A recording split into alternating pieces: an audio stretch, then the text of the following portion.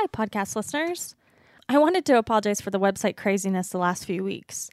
Many of you might have noticed that when you went to download an episode from the Year of Polygamy podcast, our servers were a little bit overwhelmed.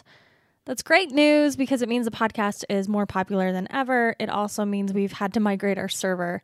I want to personally thank Adam Groves for doing that for us, so give Adam all the praise. Send all your blessings in good faith to Adam Groves across the interwebs. This feels like a really great time to ask you listeners to commit to making a donation to the Year of Polygamy podcast. I am not as good as other podcasts at asking for money. I need to be better. It's something I still struggle with because this podcast costs money to run, host, and produce. Hundreds of hours go into it. I travel all the time now to different communities, meeting with different people. It takes a lot of time and energy. It's changed my life. I would love to do it full time, but alas, for as popular as the podcast is, it's not in the cards. So I have to do this on the side, and I have to run a full-time job and raise my kids. If everyone that listened to this paid for their downloads, I could do this full-time, but a girl can dream. So consider a donation at yearofpolygamy.com, or you can start paying per episode on Patreon. Become a Patreon subscriber by going to patreon.com/yearofpolygamy.com. Those are two ways that you can give a one-time contribution or become a monthly subscriber. Thanks for listening and supporting the podcast. And just as a note, we're running the music contest for the bumper of this podcast. We have 3 fantastic selections that you can vote for. Go to yearofpolygamy.com, click on the music contest link, and vote for what you think the opening music should be. We're going to keep the contest open through April 1st. Thanks to all who submitted.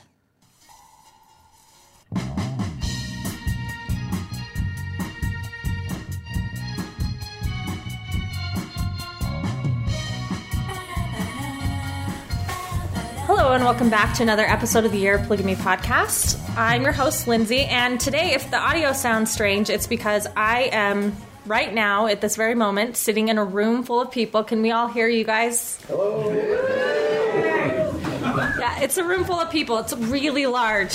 Lots and lots of people. We're actually here at Written Vision, the bookstore in Provo, for a special live interview of the podcast.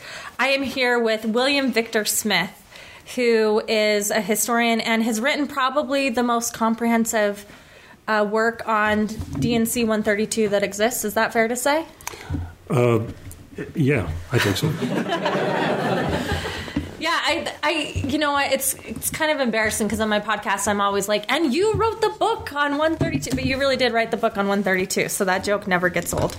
So, Can I call you Bill, William? What you're most comfortable Bill's with? fine. So, Bill, why don't you tell us a little bit about your background before we get into the book? Oh, okay. As an undergraduate, I was a history major and a philosophy major and a math major. And when it came to graduate school, which was really about the only opportunity at that point in my life, none of those things were marketable as an undergraduate, so I had to pick some kind of a graduate education. And so I picked the one where I thought I could get a job, and so I became a mathematician. But I never gave up history. Davis Bitton was kind of my mentor a little bit in school, and so I kept that in the back of my head for a long time. And then he wrote me an email some years ago, about 10 years before he died, I think, and said, "Why aren't you doing history?" And I said, "Well, I'm doing something else." And he said, "You ought to turn around and do that." So I have spent most of my wife's spare time doing history the last decade or two. So thanks to her for letting me do that. So it's been fun. I've met a lot of renewed acquaintances with historians and met a lot of new ones, and made a lot of friends at libraries and things like that I hadn't before. So yeah, it's been kind of exciting, and this was a kind of an outgrowth of. I'm a blogger at By Common Consent, and this book is actually kind of Brad's fault. He left the room, but it's his fault because he's the one that suggested that I had to do it. Because I'd written some stuff for the blog about it, and he said, "Well, there's a book in there. Why don't you do it?" And so I was in the middle of another project, but I did this one instead. So we have a lot of non-Mormon listeners. So this is going to seem strange to this audience who, I assume, is there anyone here that has never been Mormon in our audience today? Except for you don't count. She's Catholic. We don't claim her. I do. That's good. So can you explain, even when we talk about D&C 132, I think this will come out later on, but give us just like a brief overview of why you would write an entire book on this particular revelation. And what, I guess, for those who don't know, you should know by now, the Doctrine and Covenants are basically a collection of revelations from our early church leaders, and D&C 132 is what this book is about. Right. So Section 132 is one of the many revelations that was dictated by Joseph Smith, the founder of the LDS Church, and it came about due to some interesting and complex circumstances, as most of his revelations did. This one resulted because, and you guide me here if I'm going off track, it came about because his brother was familiar with Joseph Smith's wife's reluctance to participate or be a part of polygamy, which was something that he had introduced in the final years of his life, between 1839 and 1844. There were some earlier instances of polygamy, but I don't talk about those in the book.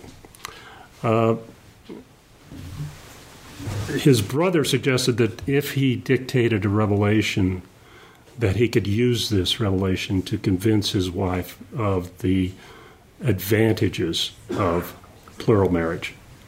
And so he did this with one of his clerks, and his brother Hiram took this dictated document to Joseph Smith's wife. She was not happy about it at all, but anyway, that's how it came about. And I go through this in the book, but in my opinion, this is one of the most important ways to look at this document is or can I use the technical word hermeneutic? The way to think about, or one way to think about this is that it was a document that was for a purpose. It's a document dictated in 1843, and it is an 1843 document. I emphasize that for reasons we'll probably get into later, but the contents of the document is fairly long for one of Joseph Smith's revelations. Not the longest, but it's fairly long. The content can be interpreted, can be thought of in terms of its purpose, which was to convince Joseph Smith's wife about polygamy.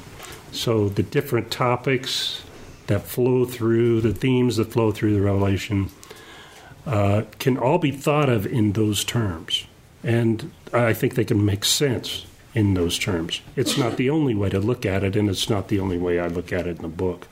But it's one way. And if you read the Revelation, and that's another reason for writing a book, is while it's very important historically and theologically, it's not often read now.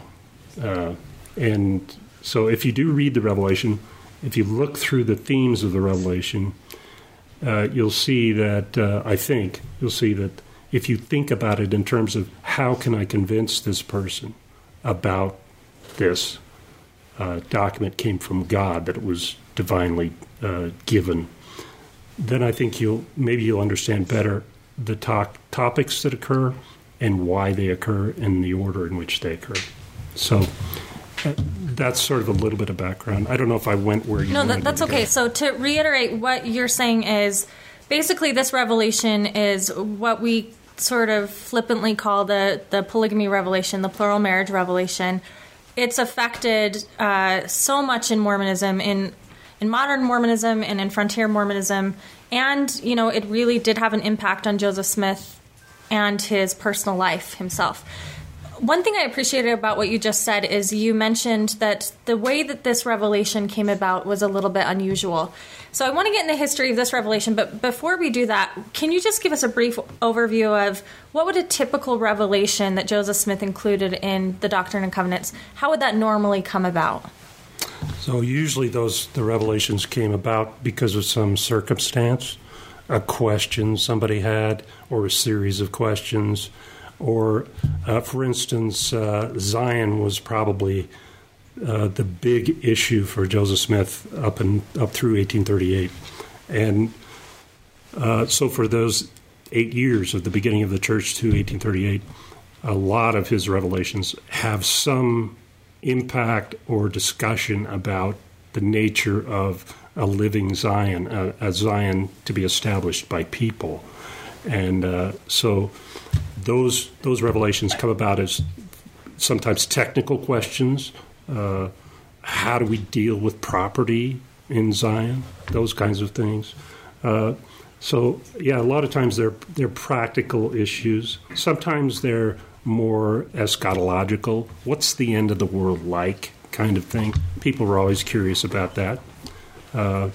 Another revelation that gets paired with this one, Section 132, is Section 110 of the Doctrine and Covenants, which is a vision narrated by Joseph Smith and Oliver Cowdery, who saw this vision in the temple in Kirtland in 1836. And this revelation often gets paired with Section 132 because one of the figures that appears in this vision in 1836 is Elijah, and Joseph Smith develops a theology around Elijah that eventually matures into something that is connected to the topics in Section 132, namely the idea of sealing or binding people together forever kind of thing. Marriage, adopting one person to another, those kinds of things. So Joseph Smith develops gradually an expansive point of view about what happened to this vision. In the beginning, it seems like the information about it was not distributed, was not public. The vision I'm talking about, certainly this one was not public, very noised around, but not public. The 110 revelation, Section 110, was not noised around either for some reason. But the people who do talk about it, and primarily I'm thinking about Joseph Smith's sidekick, William W. Phelps, he interprets it at the time, the contemporary interpretation was, this is a thing that tells us that the end of the world is near. And he quotes a bit from the narration of this vision about it's near, even at the doors, kind of thing. So the way they interpreted this at the time seems to be something that went along with their millennialism, which was a very powerful thing in Mormonism at the time. And that gradually changes, and with the end of Zion in 1838, things get repurposed, and the Elijah experience gets repurposed or reinterpreted or more expansively interpreted, maybe.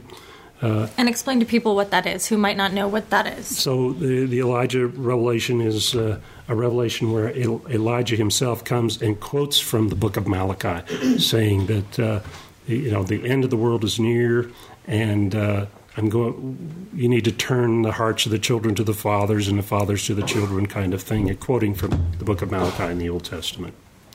And so this is interpreted at the time as simply an announcement that the end of the world is near, but later on it becomes this turning hearts to fathers to children becomes an issue about how do we evangelize the dead? Isn't it important to evangelize the dead?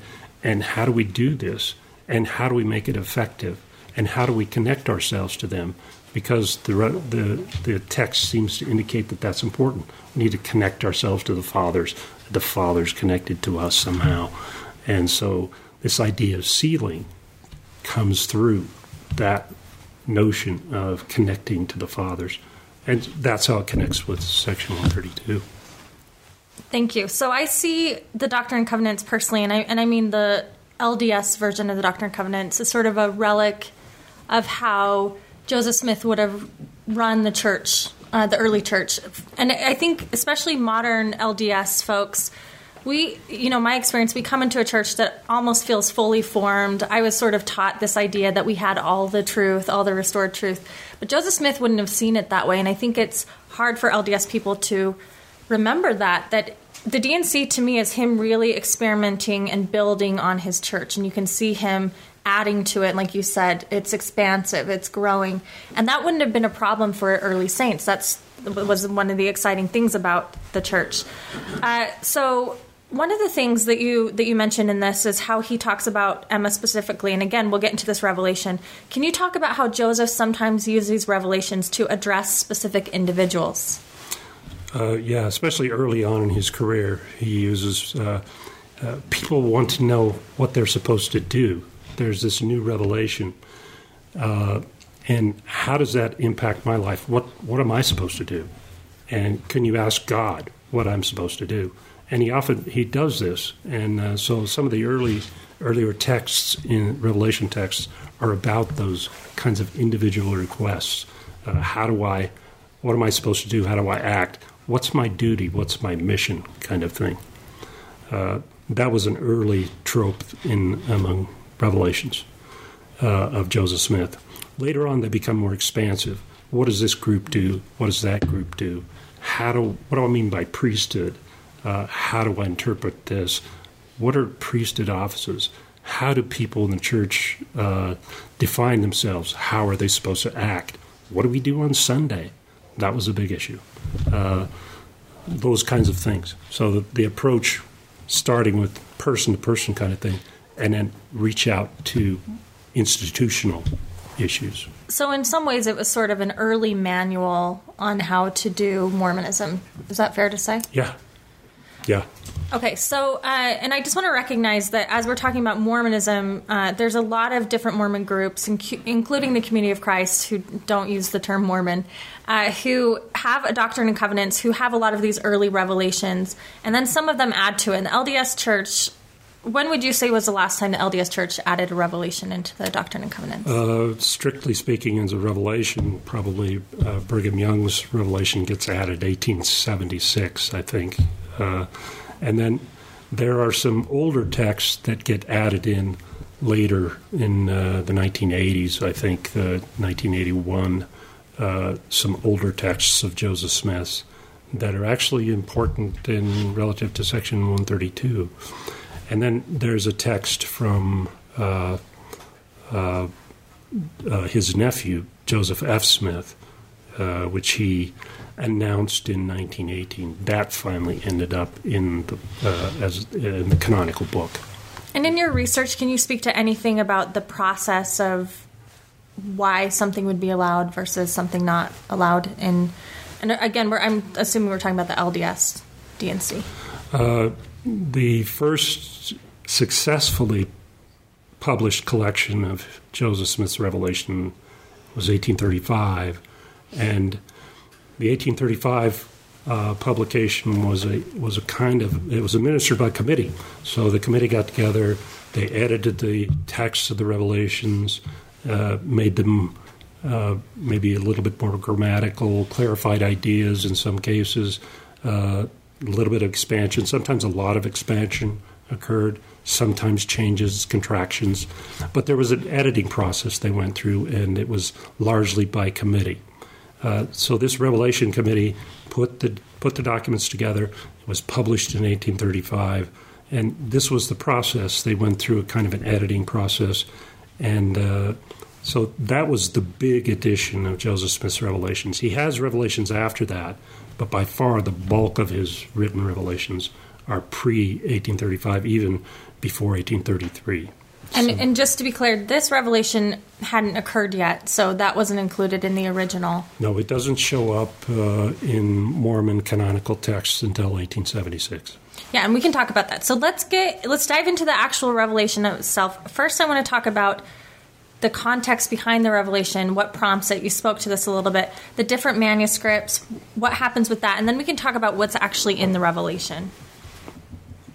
So manuscripts, the original manuscript we don't have.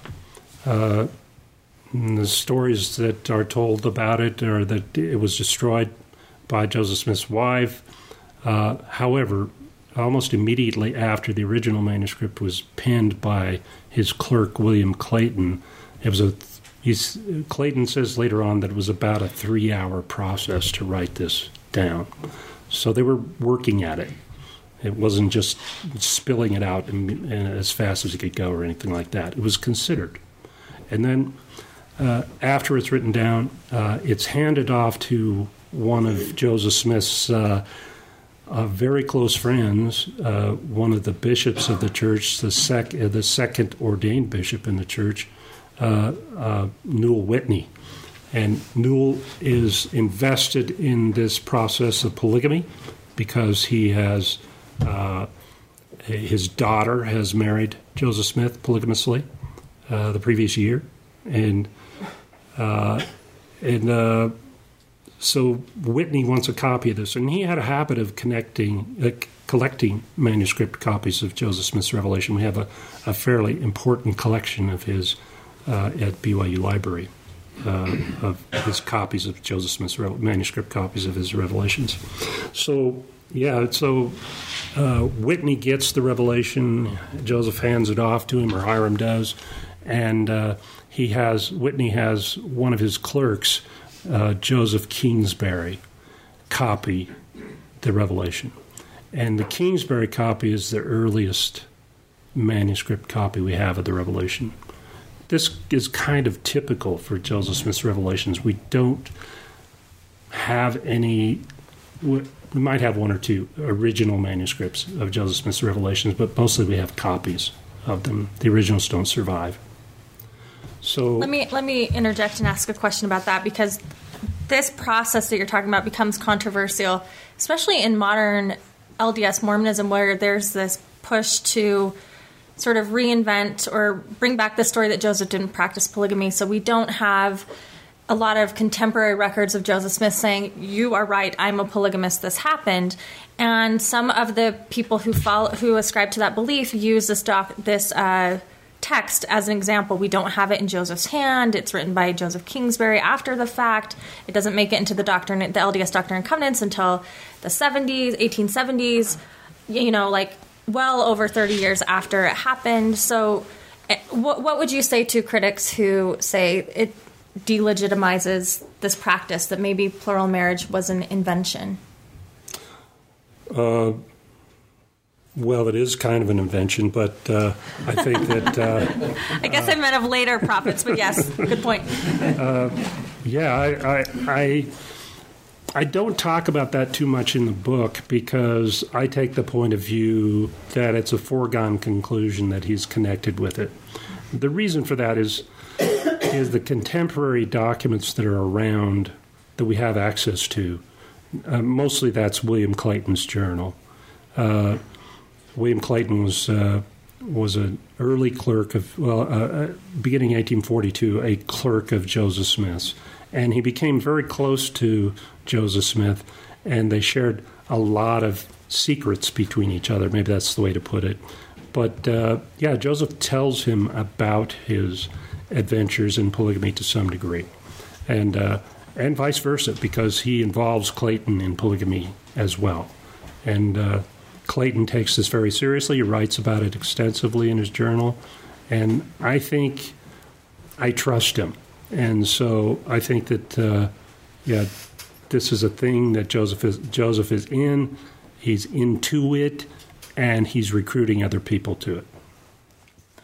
And maybe you can speak to this other question. Why would it have been important to have Joseph write it down? Why is something written down in his hand, or the revelation recorded?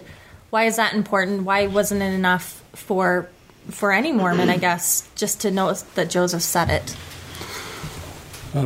That's a really interesting question. And do you want me to go on about 2 or 3 hours about it? I do, but I don't know that we have time for that. So Let me see if I can compress my thoughts.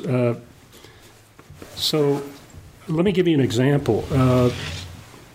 During the 19th century, Mormon women often participated in things that we now think of as strictly male activities, like blessing other people or anointing them or those types of activity, prophesying about them, that kind of thing. It was really a kind of based on this sort of New Testament idea about those who received the Spirit were to do these acts, these spiritual acts. And Mormon women took this seriously, especially the earlier Mormon women that were involved in the church from earlier days. But certainly even in Nauvoo, this was a fairly common practice, these kinds of these acts, these spiritual ordinances, if you will, or almost sacraments. Women are participating in this, and it's very important. Usually it's women to women, but it can also be women might bless by the laying on of hands. They might bless men. So it went both ways. But there's no text about this. That is, Joseph never dictated a text, a revelation text, that said, this is a... That we know of, right? This is, right. When I say never, it means... I'm still crossing my fingers in somebody's attic somewhere. There's the Relief Society Minute Book, but it was kind of suppressed for a long time.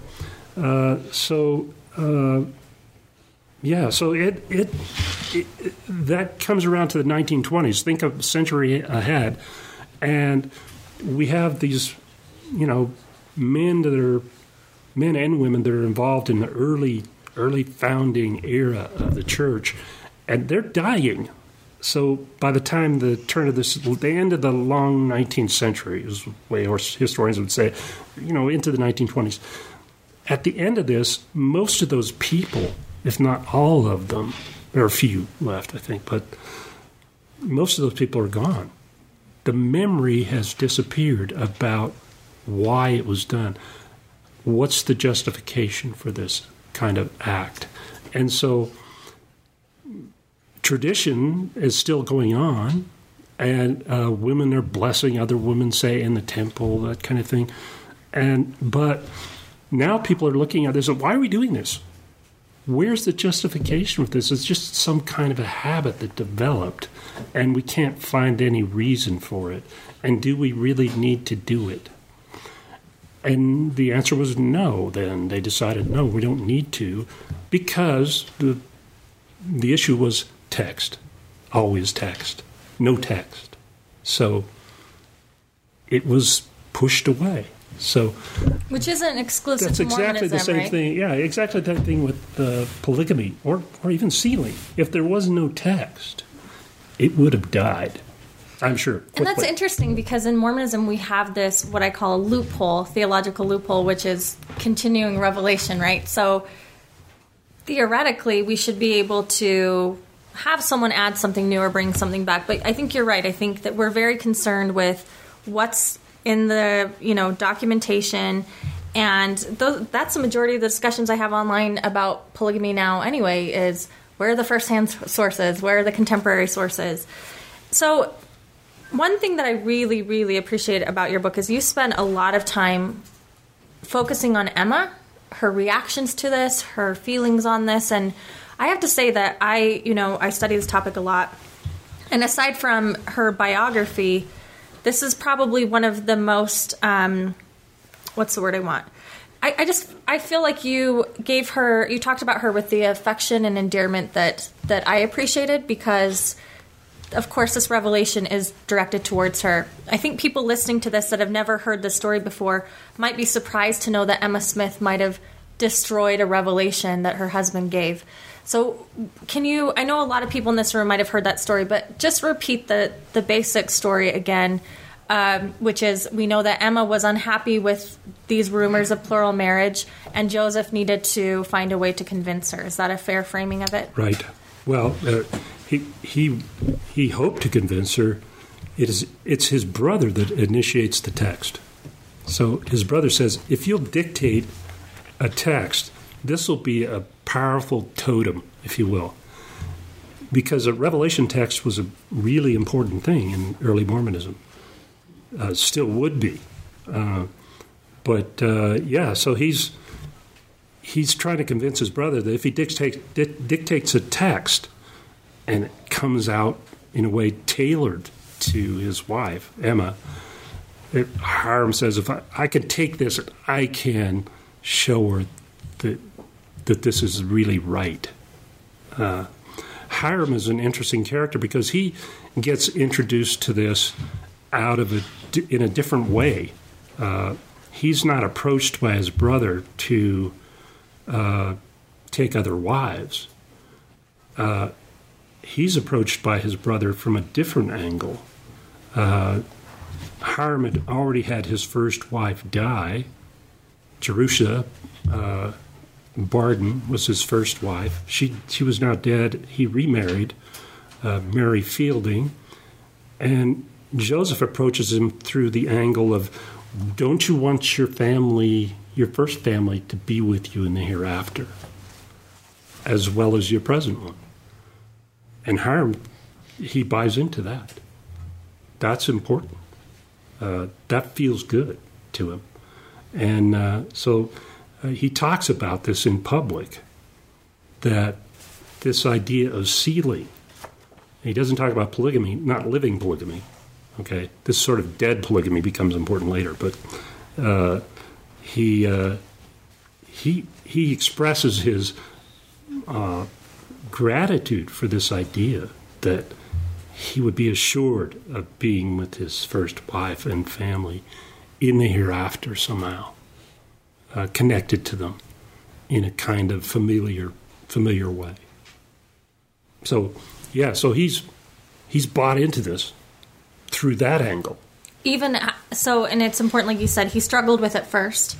So he understands in the way that a man can versus a woman, the apprehension to this practice. But now that he's sold on it, he's sold, and he wants to help Joseph perhaps maybe make his life a little easier?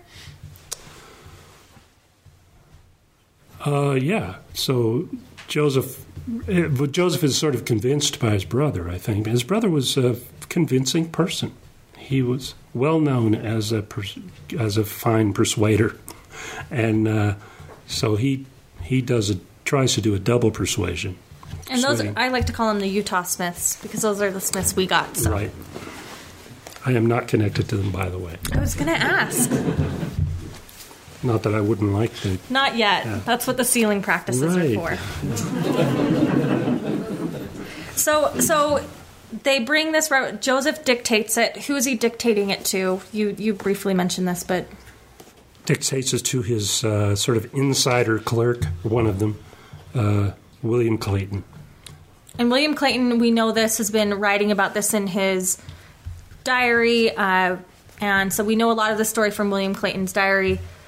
Joseph presents the revelation to Emma, and what happens?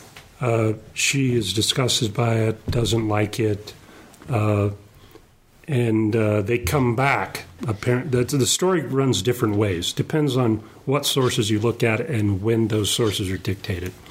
But the story seems to be that after this experience of having this interview with Emma about the revelation, that the revelation either the next day or later that day is copied by Joseph Kingsbury. So that's the one that we still have. It's in his handwriting. I checked the handwriting. It's Kingsbury's handwriting. And I would recommend, you go into a lot more detail in the book. So if you want to know the ins and outs of the details and the dates and some of the sources, your bibliography is really great too, which is how it's a good Book of Mormon stories if it has a great bibliography. So she destroys it. She struggles with it. Let's talk about what is in the Revelation. And actually, before we do that, I had a question about it because you opened your book with a discussion of the priesthood offices, which is interesting because I've really only looked at this revelation as the marriage revelation. But you tie it at the very beginning to priesthood offices. So can you sort of explain that for us, how this revelation ties into the priesthood? It ties in several ways. Probably the most evident way at the beginning is this idea of sealing. Sealing is something that comes into church practice in the early 1830s. By 1831, June of 1831, Joseph introduces a new priesthood office, high priest. And one of the primary duties of high priest, as it is narrated at the time, is to seal people to eternal life. Seal people up to eternal life. And they do. They go out and do this. Not just individuals, but maybe whole church branches. Seal them up to eternal life. The definition of eternal life is maybe not the same then as it evolves in Section 132 kind of language. And you have a whole section where you cover this, but can you maybe just give us a teaser about that? Yeah. Okay. Well, take your whole chapter and give me 2 sentences. So this sealing narrative gets expanded. It gets expanded within a new priesthood office called patriarch. And patriarchs, the first patriarch is Joseph Smith's father. And he engages in this practice of sealing people to eternal life. The purpose of a patriarch, at least in the beginning, was to comfort the fatherless. So Joseph Smith Sr. is blessing people whose fathers are dead, parents are gone. That was the initial thing, but everybody else gets in it too. And one of the things you can look at his early blessings, and one of the things he does is he seals people to eternal life at the end. So it's this high priesthood thing. The patriarchal office is part of the high priesthood, the high priest.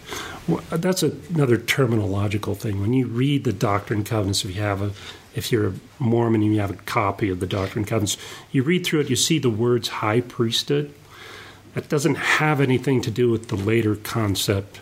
Well, it's connected, but doesn't have any primary thing to do with the later concept of Melchizedek priesthood. Okay, high priesthood is a term that refers to this new office, high priest. So when you're reading the Revelations, you can look as you encounter those terms. You know what they refer to historically.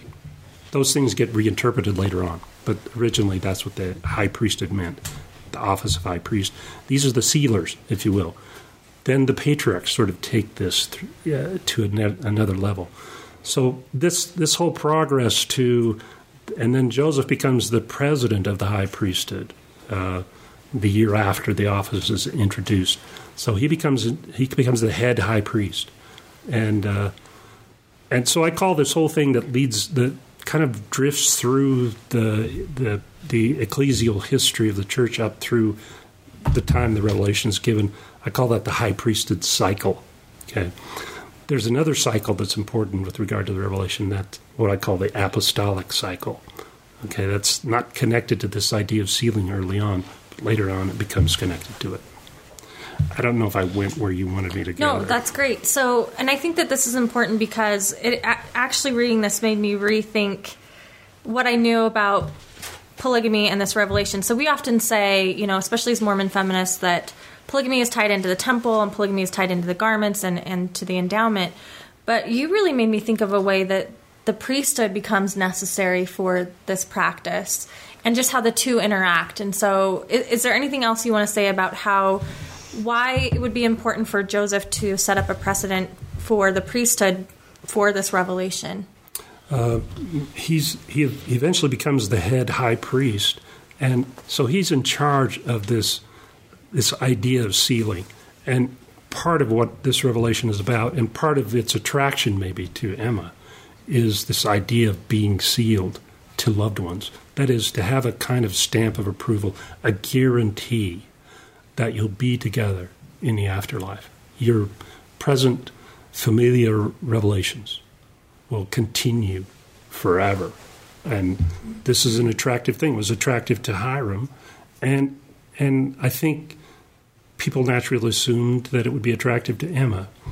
But she is pushes that to the side because of the aspect of polygamy in the Revelation. So, but it's important. This idea of sealing is very important. But it's a subtext to the Revelation. It's not the primary point. So let me ask you this. If we didn't have D&C 132 in our canon at all, if we didn't even have a manuscript, if it didn't exist, would we still have sealing as we understand it today? That's a really good question, because sealing as a sacrament, if I can call it that, as a sacrament, its language is really very reminiscent of the Revelation. So the sacramental practice of sealing changes over time, from the high priests to the patriarchs to the eventual temple kind of sacrament. So it changes over time. The words of the sacrament, the ordinance, is what Mormons call it in Protestant fashion, maybe, that's important, and it's developed out of the Revelation largely. So they kind of influence one another, and this is something that I always say. I don't know that how modern Mormonism could get rid of this revelation without it having serious implications for other theological outlooks in Mormonism. Do you agree with that? That's kind of a loaded question. Can we get rid of it, please? Okay. I have a chapter in the book where I do get rid of it. So I get rid of the polygamy part. And it's very simple. It's almost like it was put in as a kind of an extra. You just eliminate a few things. And so you can read that version if you're uncomfortable with the real 132. Well, and in certain ways, and we can talk about this later, but the modern shift with J. Reuben Clark and some of the McConkeys, one of the McConkeys, they sort of shift this language from polygamy to monogamy later on in the modern church. But before we get into that, let's talk about what else this revelation contains. What is the bulk of it? You talked about the priesthood being sort of a secondary thing. It is very definitely an Old Testament text. The key figures in it are Old Testament people: Abraham, Sarah, David, Solomon, those kinds of characters. And the language of the Revelation appeals to that kind of Old Testament, Lord God kind of thing. And why? Why would Joseph evoke biblical allegories for this? He does this in all of his revelations. Every one of his revelations has this biblical language, and he invokes biblical thought, parable. The text, the motif in the text are often connected with biblical passages. Do you think it's possible that he was doing so in order to frame this as a restoration of a biblical practice? And the Revelation does that. It does frame it as restoration of all things. And this is one of those things, polygamy. So the Revelation it's meant to, the reason why it's written down is to convince Emma. That's the primary reason, you would argue. It talks about sealing and priesthood authority to seal, which of course changes a little bit in the Utah period. And it talks about plural marriage. So what does it tell us about this doctrine? Because of course, like you had mentioned before, this revelation comes out after this practice is already going strong in Nauvoo. Going strong. There aren't very many people involved in it, but yeah, it's going already strong for Joseph. You're right. That's fair. It's present. There are key figures that are involved in it, and those figures become important after he dies, because it's that involvement. That's one of the important things that decides how things go after he dies, in terms of who's the majority stake after Joseph, who gets the majority stake after Joseph dies. And it's the apostles. They're not part of that high priesthood story, but they become embedded in the polygamy story. And so through a kind of other door, they enter into this succession narrative. And so... Hold on, I got to stop and think about that, because that's really important what you said. I think it's interesting that so what you just said is his leaders after him, they get embedded in the polygamy story because the high priest story, there's not a lot of clarification on that, right? It doesn't work for them. They're not really part of that chain. So how do they look back and say, this is a strategy they discuss. How do we think about this? We're in charge now. The Latter-day Saints in Nauvoo, at least, vote them in as the first presidency. The whole group of apostles become the first presidency in August of 1844. And so how do we deal with this? How do we exercise this? How do we construct a justifying narrative for this position we're in? At first, they tried to go back to the high priesthood notion and say, well, the apostles are really the real high priests. That doesn't work out because there's too much history about it. So they changed that and then try to come at it from another angle. And the one they choose is the temple. They are clearly involved in the temple before Joseph Smith dies, and they're the ones that have the keys to the temple in a sense. So yeah, they have to construct a narrative out of what's left to justify their future leadership role. And so they do this through the temple and through a number of other things. But one of the things internally that becomes important as far as the Revelation goes, in the text of the Revelation, it talks about the power to decide who gets sealed and to who. And the Revelation is very, very specific. It says only one man can make this decision. On the earth at a time, only one man can be in charge of this. So after Joseph's death and after the apostles sort of come into this, at least in Nauvoo, this sort of leadership role, who's the one guy? Well, now you look back and say, well, it's obviously Brigham Young, but at the time, that was not obvious at all. Who's the one guy? This is important internally because the Revelation is not really public. So, and we do know that Brigham did authorize other folks to do sealings at certain times, especially towards the end of his life, like Wilford Woodruff. And this becomes a huge issue for succession of fundamentalist groups, right? This doctrine. Yeah, it's really important. So it's pretty an insightful comment, and it's got my brain spinning now because I never really thought about this. Do you think that this could be one reason why Brigham Young was so focused on the practice of plural marriage?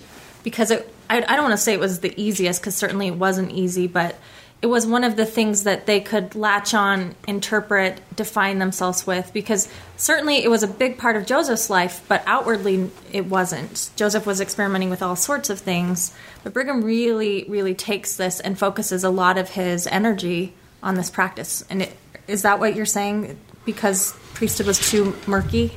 No, not exactly. I think part of what you said is what I was trying to get at, but something else is involved here, and it's linked to this idea of who's the one guy, because the apostles can't come to a conclusion about this. How many have read the Harry Potter books? Do you remember that thing about the secret keeper spell? Yeah. The secret keeper spell. The secret keeper spell is this thing where you can tell somebody a secret, but they can't tell anybody else. So you can give the secret away, but it can't go any further than the circle you decide it goes to. So polygamy is like that with Joseph, and sealing is like that with Joseph. He could tell people to be sealed or to engage in polygamy, but there's no second step. You can't go beyond that.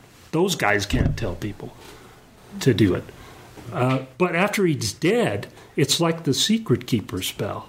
In the secret keeper spell, anybody who knows the secret becomes a secret keeper. Well, the apostles know the secret.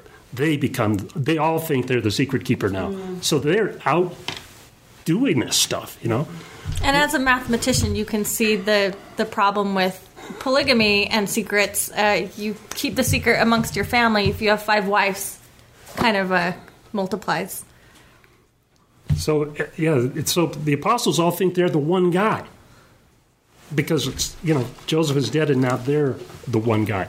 All of them are the one guy.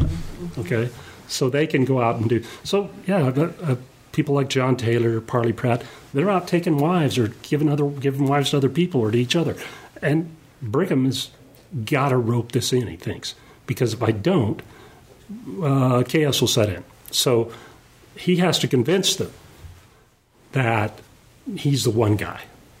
And part of his methodology for doing this is that we got to bring the first presidency back, just the 3-man presidency, okay?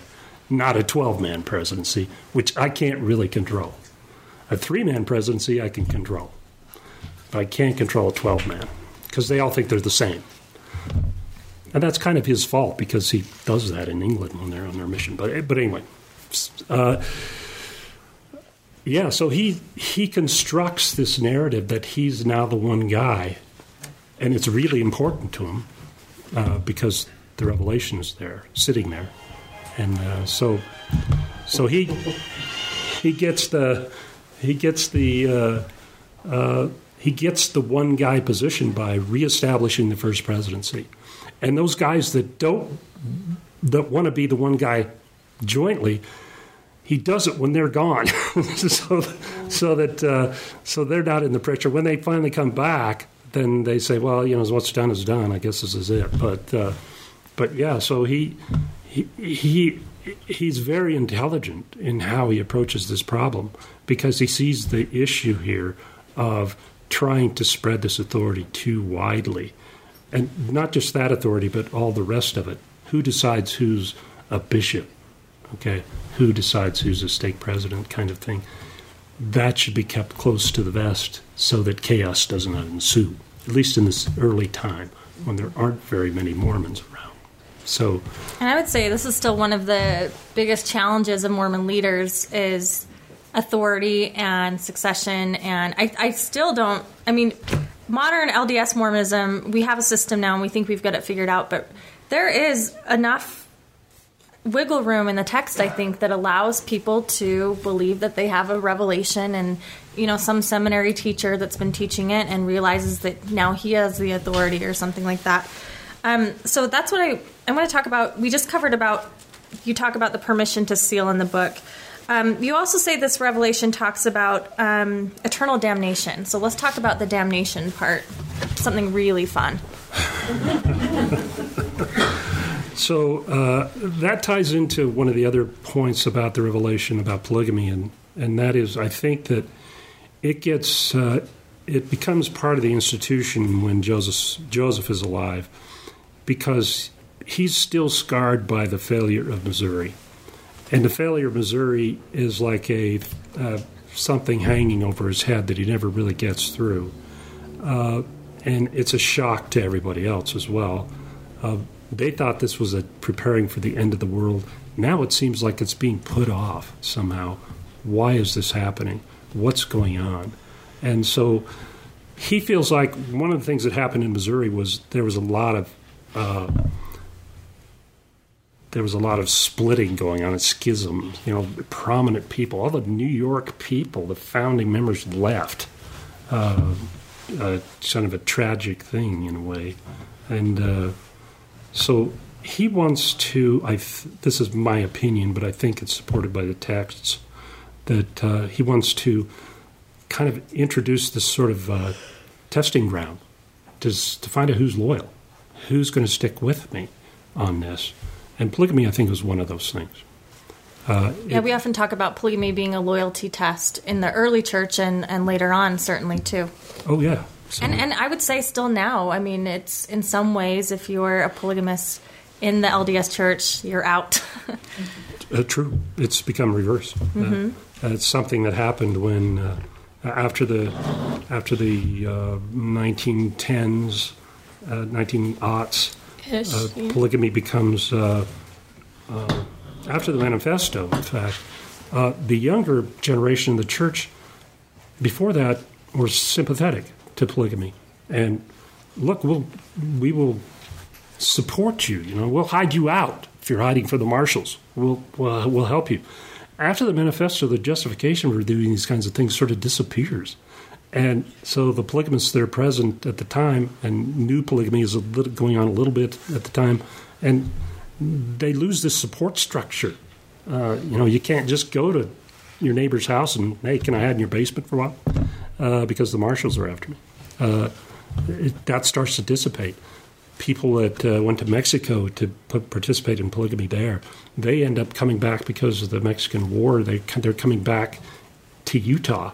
They come back in 1910, 1913. They show up in Utah with multiple wives and large families, and they are persona non grata.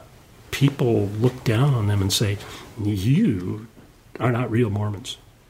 This is sort of a turning the tables on these people, scratching their heads going, I gave all this up.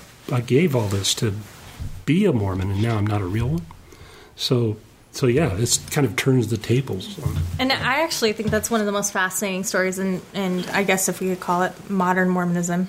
It's not really modern. Mormonism's only, 2 centuries old. So I want to stick a pin in that because I want to talk about how the revelation shifts and how we interpret it.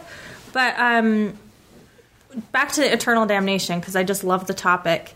Sorry, I drifted away from that. No, that's good. I had one more question, because I think the thing that people often remember is the angel with the sword threatening Emma. But so talk about that, but also talk about there's more, warnings for damnation than just for Emma. So do you want to talk about that? I think that's one of those themes about testing. So. Joseph regards the disloyalty that happened in Missouri as really damnation worthy. And my big deal really in history is preaching. And so I've done a lot with Mormon preaching, and that's one of his primary themes after Missouri is this idea of damnation. And he takes it out of the 6th chapter of Hebrews, where it talks about eternal judgment. The word eternal judgment is there. He connects this with the idea of sons of perdition, damnation forever, that kind of thing, this theme that appears in his early vision, section 76, about, there's a whole... The 2 biggest groups that get airtime in section 76 are the guys that are going to hell forever and the ones that are going to the highest heaven. The rest, nobody else gets time there. I had a dream about that one, which would tell you about it. But let's talk about that. No, it's strange. But anyway, I think this damnation narrative is part of this, and it shows up in the Revelation. You could think of it as, again, a kind of carrot stick thing for Emma. So, what does damnation mean? And sealing is a really important element of this thing. Sealing at the time is very much in the mode of, you could use the Protestant term, perseverance. Okay, if you're sealed to somebody in that early period, there's no through your faithfulness clause. You're sealed. The only way it can be undone is for the person who did it, who authorized it in the first place, to undo it. That could happen. Or the other way it could be undone is if you do certain bad things.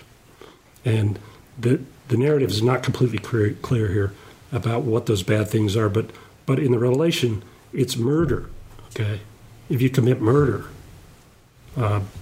shedding innocent blood is how it's stated, and so that gets played all kinds of different ways. But he's really talking about murder because it's really a Missouri thing. Okay, it speaks to this disloyalty thing, and so it's sealing is permanent there. It only becomes impermanent later. Orson Pratt publishes the sealing ceremony in 1853. And already there's this clause, this pessimistic clause, if you're faithful kind of thing. But that wasn't present early on. It's because they learned through trial and error. Exactly, yes. But I think there's an interesting implication of gender here, because my understanding growing up LDS of this damnation doctrine, it's sort of gendered, right? We have sons of perdition. We have people who deny the priesthood. But in a strange, sort of ironic way, this revelation gives parity to women for damnation. And so I just think that that's an interesting thing to point out. Like, women can go to hell, too. That's Yay. right. It's a big debating point later on. Are there women who are in permanent hell later on? And so some later, 1910s, 1890s, some of the apostles think, yeah, women can go to hell. It's not just men. But others say, no, women can't do this. I like those guys. Those are the guys I listen to.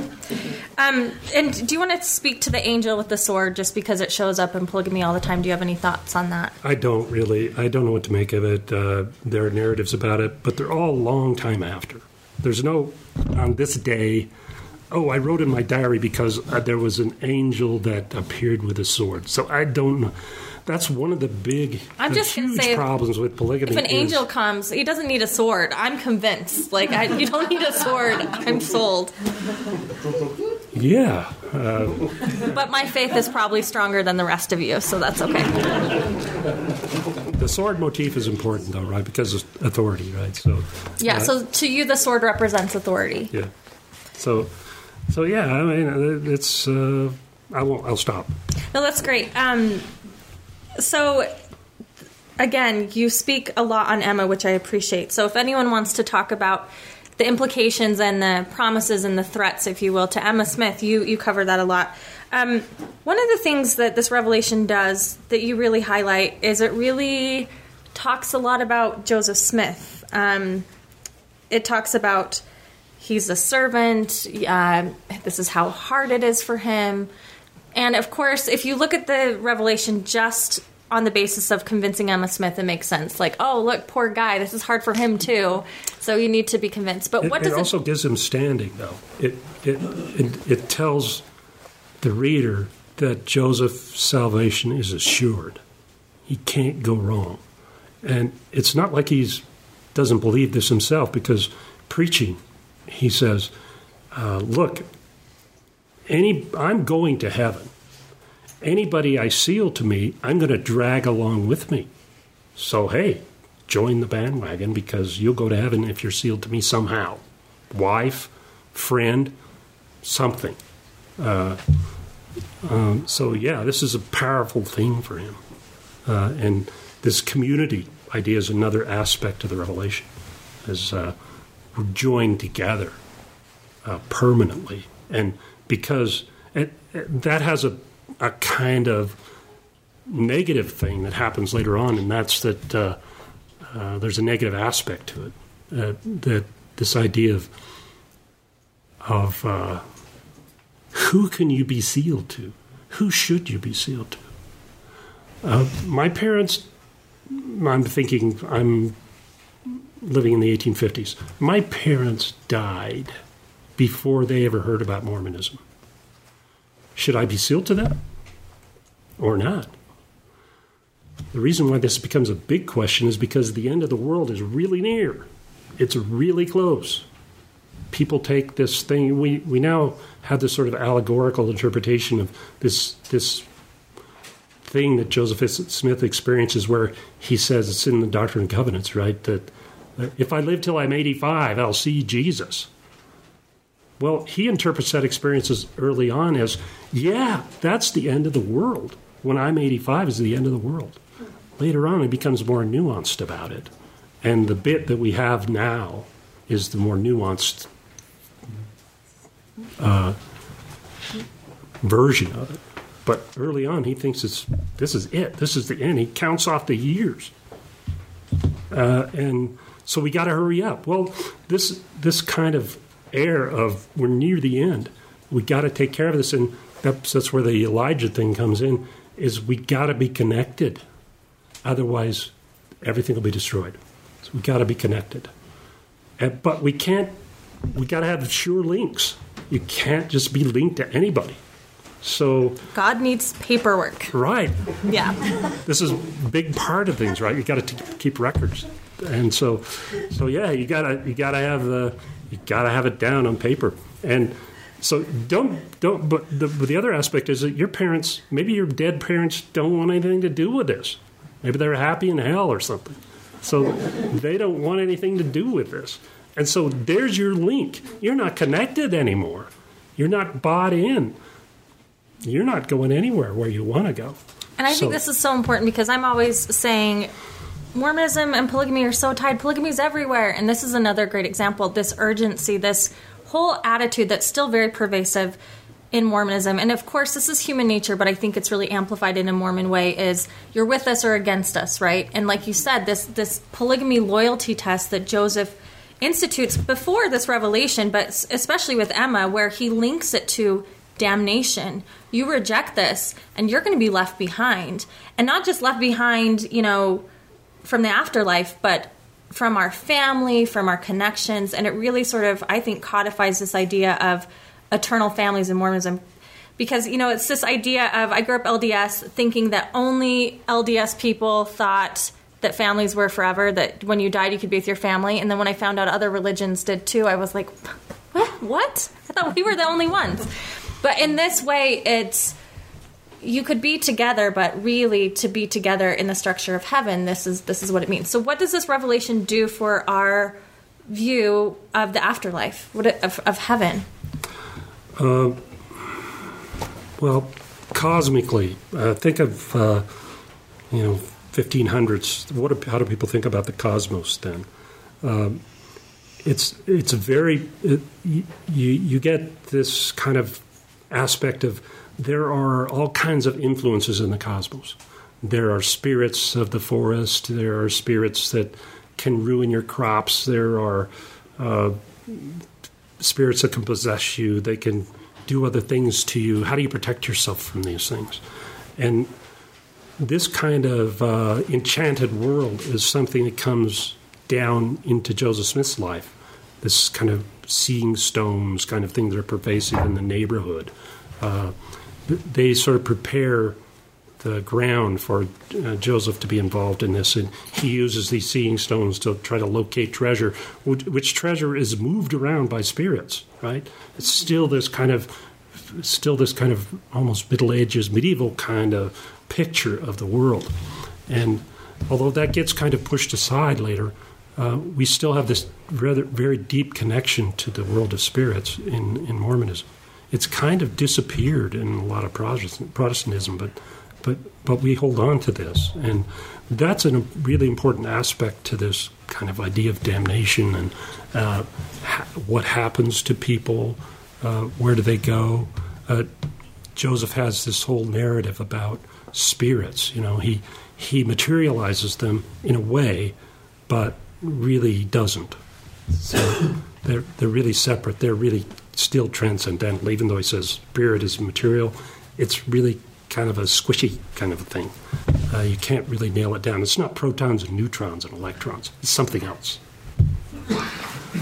Okay, so I think that's important too, because one of the biggest critiques of Mormonism from larger Christianity is, well, there's a lot, but one of them is that we are works over grace, right? And I see that, I'm being reductive, there's more to this development of this doctrine, but I see this as sort of instituting some groundwork for that not all of us are going to be sealed to God and sealed in heaven. You have to go through this proper authority. And what that does is it sort of takes away, I would say, the mainstream view of grace that, all can be saved in God. And Joseph Smith is saying, but wait, if you really want the good stuff, you have to be sealed in this way. Does that make sense?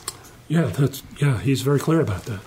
In funeral sermons after the revelation is given, he doesn't announce the revelation, but he talks about sealing and the effect of sealing and what happens if you're not sealed. You could end up being an angel, Angels have this sort of dichotomous thing in Mormonism. There's a positive view of angels, and there's a negative view. Sometimes they have swords, sometimes they don't. In 132, it's kind of negative, right? You end up being an angel, and really you're a lower-class citizen. Orson Pratt says, hey, you guys that end up being angels, you're going to be greasing my wagons in the afterlife. It's going to be my job. It's very literal. Signed up for that. They have a very literal picture of what's going to be going on. When they pass around the Relief Society clipboard, I'm like, administering angel. That's me. That's my job. Plural wife, administering angel. I'll go with administering angel. Sorry, I didn't mean to interrupt you with a dumb joke, but it's okay. It's to the point. Well, so I mean, I think that somebody should do some research on how polygamy affects this idea of grace and Christ and the atonement, and that's what I'm like. Polygamy is everywhere. I'm not lying; it's everywhere. I want to talk about something really controversial, and this is something I still have a hard time understanding because I work with different fundamentalist groups, and so it shows up in different areas. But you have an entire chapter devoted to the law of Sarah. And we've already talked about Joseph sort of borrowing biblical language, but why don't you explain your interpretation of how this fits and what this, basically what the function of this law is? So Joseph is borrowing from the Bible again, and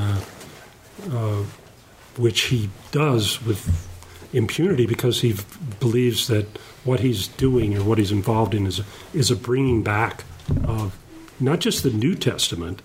He's gone far beyond this, all the way to Adam. He's bringing all this back.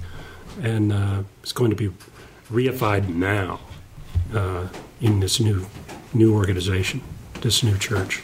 And so he borrows this motif of the Hagar thing. In fact, the original title I wanted to name the book was The Restoration of Hagar. I think it makes sense. That Lloyd rejected it because it didn't fit with the series title, but I like it still. If the book ever gets reprinted, I want to lobby for it again. But at least get her on the cover. Yeah, a subtitle or something. Mm-hmm. This idea of Sarah and Hagar, which is a horrendous story in the Old Testament, but in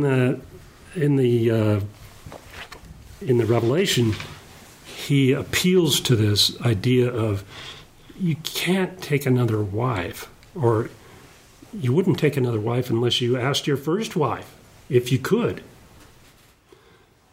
And that sounds really good, right?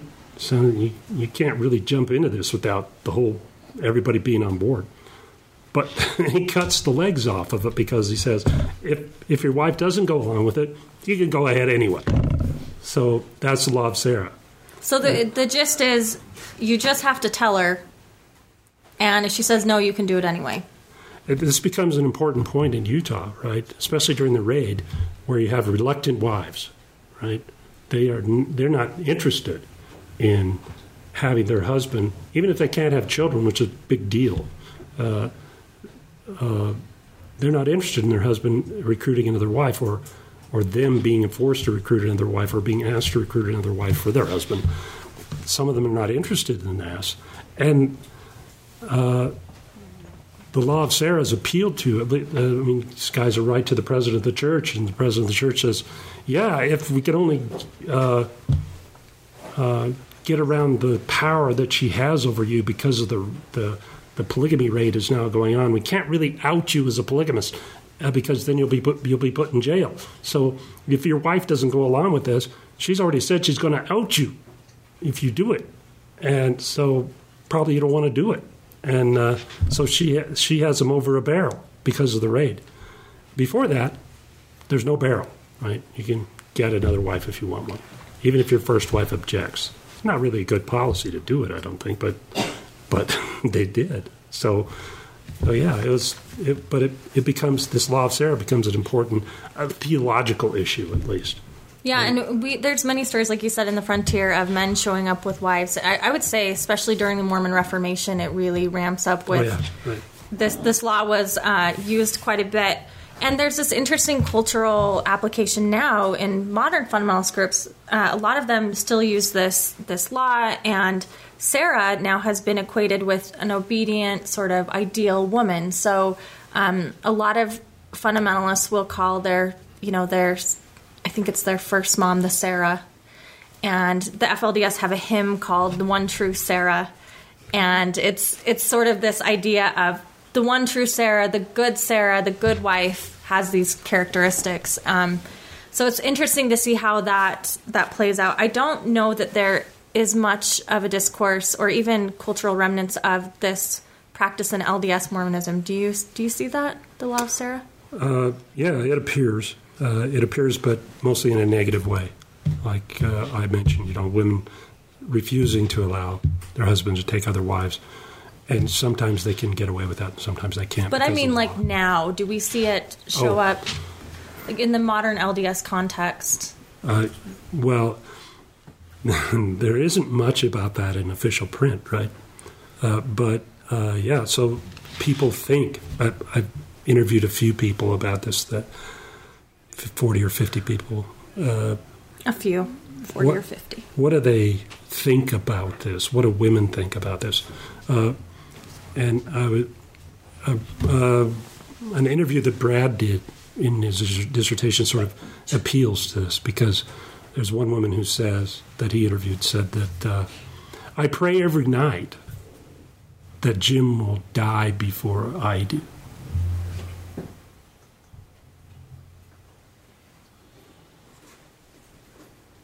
Yeah, that's what Carolyn Pearson talks about in her book, The Ghost of Eternal Polygamy, just sort of the pain that this loophole causes women. And for me, when I think about it, it's just sort of this anxiety that, God doesn't, he has all these sure promises for men, these sure processes and handbooks and guidelines that can, so the way to go. But for women, you can be told, and then it's going to happen anyway. So it's sort of this anxiety-filled thing for LDS women, at least. Let's talk about now the LDS interpretation. How is this revelation interpreted today? How is it used today? Because obviously we've moved on from polygamy, so right. They say. You can sort of get a picture of this if you look at the liminal text of the Revelation. By that I mean like the headings and the footnotes and that kind of thing. So the first publication is in 1852, and it comes out as because of politics at the time. At the same time, this other sort of hidden revelation, section 110, which has now been folded into this idea of sealing, it comes out in public for the first time then. So it's quoted when 132 is introduced in August of 1852, and then in November it's the one section 110 revelation, the vision, is finally published in total then. So these what was your question? Just how the modern context, how we see it. So I was it took me a minute too. What was my question? So if you look at the liminal text, the headings, for example, how they change over time, what's the emphasis? At the beginning, this is a revelation about celestial marriage, and celestial marriage is anybody? Polygamy. It's polygamy. That's what celestial marriage means. By the time the next century rolls around, celestial marriage now becomes what? Temple marriage. Temple marriage, right. Temple marriage. So the use of the title becomes changed. And Brian Hales gets beat up about this a lot because he says that D&C is the marriage revelation, not the polygamy revelation. And in the LDS context, he's right. I mean, that is how modern LDS people read. When I read it, I didn't read polygamy at first. I just thought it had to do with the temple. And I think that there's been a deliberate effort over time to sort of shift the language. Like I said, J. Reuben Clark was responsible. We covered that in the podcast, but sure, it gets. They try to leave it out at one point. So James E. Talmage is the point man. He publishes a version of the Doctrine and Covenants without this revelation in it. And that's in 1943? Something, yeah. 1930, Who's a historian that would know this? 30, something like that. I should know this. He dies in 33. Just did an episode on this. It has to be before that. But, so he publishes a version of the Revelations without this one in it, without it in the collection. And for various reasons I won't go into here, but Heber J. Grant finally says, no, we can't do that, we got to put it back in. So... Well, and I think some of the reasons you talked about, I mean, it's tied into sealing authority, it's tied into priesthood power. Yeah, that wasn't his reason, though. Well, now I got to know the reason. No, that's going to derail us. but the but yeah, the bumper sticker phrase, right? Families are forever. That's this. That's this revelation, right? 1942-ish, Marion G. Romney starts using this idea of families are forever, and it becomes a theme, right? It becomes a missionary theme. It becomes the whole missionary effort becomes focused later on in the succeeding decades about this idea that you could be with your family forever. And the textual foundation for that is section 132.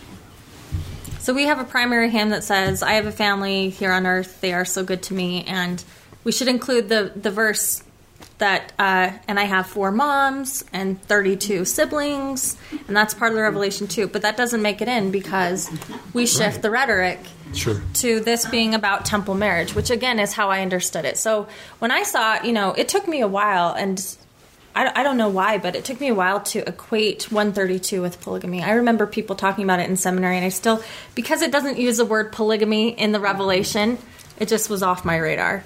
So I think that the transition was very successful, but how do you think that the modern interpretation is, I don't know, a sufficient one? It's kind of a hard question. Yeah, it would depend on who you asked, I guess. But, for the modern church, this is the way we want to approach it. There are important elements of the revelation that are still present, right? The idea of one person, right, being the key turner. Right? There's just one guy.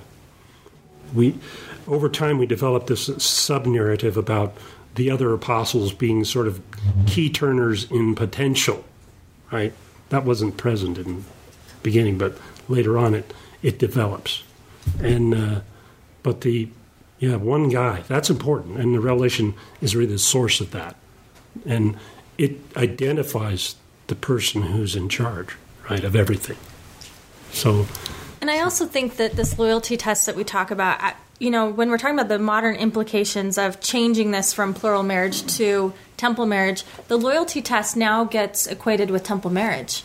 And that's why, you talk to people who say, my grandparents in the 40s weren't married in the temple, they were sealed later. Well, that's because the loyalty test was different then. It was shifting, and now the shift is you get married in the temple. Celestial marriage is the loyalty test. At least that's how I see it. Right. It is the right-hand lane on the road, right? Yeah. So, you want to stay in that lane. It's where we focus all our training for young people, right? Historically, the manuals from 1910 on are really, a lot of those are focused on this idea for women of starting a family, and it will be a temple family, going to the temple kind of thing. And they're sort of in control of that narrative because the men are too wild in their their desires can't be controlled, so the women have to control this narrative. And you got to get them to the temple kind of thing. Well, and we have decades of this idea of polygamy being about sacrifice, being about, what's the word I want? Refiner's fire, a test. That's not quite the word I wanted. All of these things, and then when we abandon it, we still have all that rhetoric, all those ideas, all that atmosphere, and so we have to shift it into monogamous marriage. And I contend all the time on the podcast that this is why the modern LDS church is so focused on LGBT issues, because we were so focused on the family now, and now we still have all that energy that we have to focus on the family, but now our families are just like everybody else. Yeah, sealing in the Middle Mormonism, I call it after Joseph Smith. So in Middle Mormonism, sealing is can be applied to all kinds of relationships, at least in potential. But after 1894, Wilford Woodruff has this revelation in 1894, which he announces.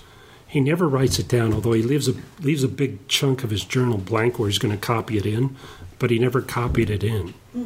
But in 1894, he reinterprets this idea of sealing. It's no longer urgent for us to close the circle. You don't have to be sealed to somebody who's surely going to be saved in order to be saved. You can take a chance on your great-grandfather and be sealed to him. And he can take a chance on his and so forth. You can just keep pushing this back. And then at the end, when you finally get to as far back as you can find, seal them to Joseph Smith. That dies, of course, because you can't ever figure out when you found the end. So, but bless his heart, he was trying, because in his defense, he had so many people coming to him and saying, "But what about my sister's kids that died before they were?" Right. The sealing practice is still messy to Mormons. I know that it causes people anxiety. I remember being in discussions growing up as a little girl of, well, if so and so dies, who now he's remarried. Who do the kids go to? Do they go to the father? Which father? And the First Presidency letterpress from 1880s through 1910s, 20s is a really important source for this, because they have to deal with all these questions about, I was sealed to my husband and he died young. We had 2 kids, but now I'm in love with another guy. Can I be sealed to him? And the answers change over time. At first they go, well, sure, what's wrong with that? Now, the kids that you bore for this guy, they'll be sealed to him, the dead guy. But any children that are born to you after now be sealed to the new husband. So it's really interesting dynamics if you think about the afterlife. How does this all connect together? we need an angel with a sword to figure this out. Come help us out. Okay, I'm going to open this up for questions in just a minute, but is there anything else, for our portion of the interview, is there any other things that you want to say about this revelation in particular that you feel like people don't really understand? Well, it's a fundamental thing still. It's the textual foundation for so many things that we do, and the way we think about church leadership, or the way we think about temple marriage, or the way that we think about what the temple endowment does for you. All those kinds of things enter into this, the revelation. There's lots of other narratives, but we don't have time to talk about them, I don't think. But it's really all over the place and nowhere. So now it's somewhere. That's a great way to say polygamy in the church. It's all over the place and nowhere. So that's a perfect way. So let's give Bill a hand, and then we'll open it up for questions.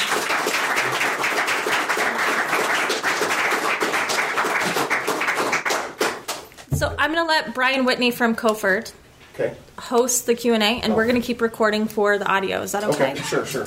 I'll throw out a question to get started, because then you guys can build off of that. So you said something that was just kind of breezed over, Bill, about the political timing of the announcement of the revelation in 1852. Can you give us a little bit of insight into what was happening politically, and specifically why publicly announcing this document that was a letter, really an epistle of sorts, why that would have played into politics in Utah? And we'll put it up.